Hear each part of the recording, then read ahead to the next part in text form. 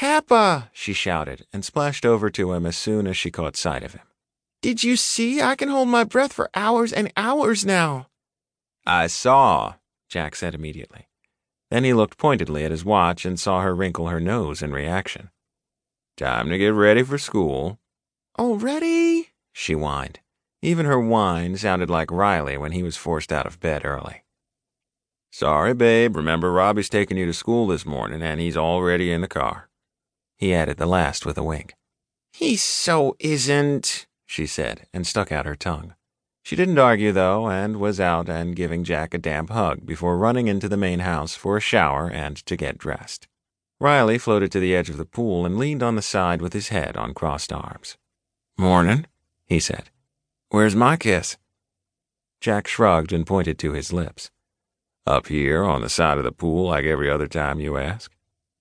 "Damn it, Jack, one day you'll get close enough, and I'll pull you into this pool with me." "We have a perfectly good shower, you know," Jack replied. They exchanged the same words every morning, and the familiarity of them made him smile.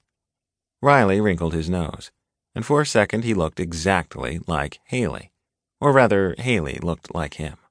Then he added something new to the morning exchange. "I was thinking." "Always a bad thing," Jack smirked.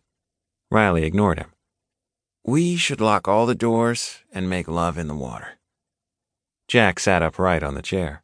"We don't have the time," he said quickly. Thank God his brain was thinking better than his cock, which was already showing definite interest in getting near Riley in the pool. "Not today." Riley heaved himself up and out of the water in a smooth movement, then shook his hair like a shaggy dog. Jack jumped when splatters of water hit his skin. Then he inhaled sharply as Riley took the few steps closer to him. "I'd want to take it slow and take my time bringing you to the edge so many times you're begging me." He was thick and erect, and the tight swim shorts left nothing to the imagination.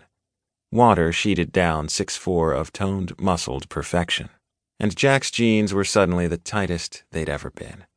Over 3 years, and he still couldn't get enough of the man who was the other half of him. "Geez, Riley," Jack breathed. "We only have a few minutes, and we need to get Haley." Riley stopped right in front of him and placed his hands on his hips. Jack wriggled in the seat, and then in a smooth move he stood and had semi-naked Riley in his arms. There was only so much temptation he could take before his iron will snapped like brittle candy. They kissed hard and fast, and Riley walked them back until Jack felt the door handle against his ass. Maybe they couldn't go slow, but they could sure get each other off in the space of a few minutes. Effectively blocking the only exit apart from the fire door, no one could accidentally come in and find them. No one would know what they were doing. They could kiss, and Jack could slip a hand into Riley's shorts as easy as anything. As soon as his fingers pushed past the cotton and closed around Riley's hard cock, he sighed into the kiss. He wanted this so badly. Riley was his addiction, and every day, every hour, every goddamned minute, he wanted to connect with him. Riley used a knee to encourage Jack to spread his legs a little, then shuffled to slouch a little, just enough so that when Riley pulled at buttons and cotton, he would have Jack's cock rubbing against his own. Jack smacked his head back against the wall and whimpered with a curse on his lips.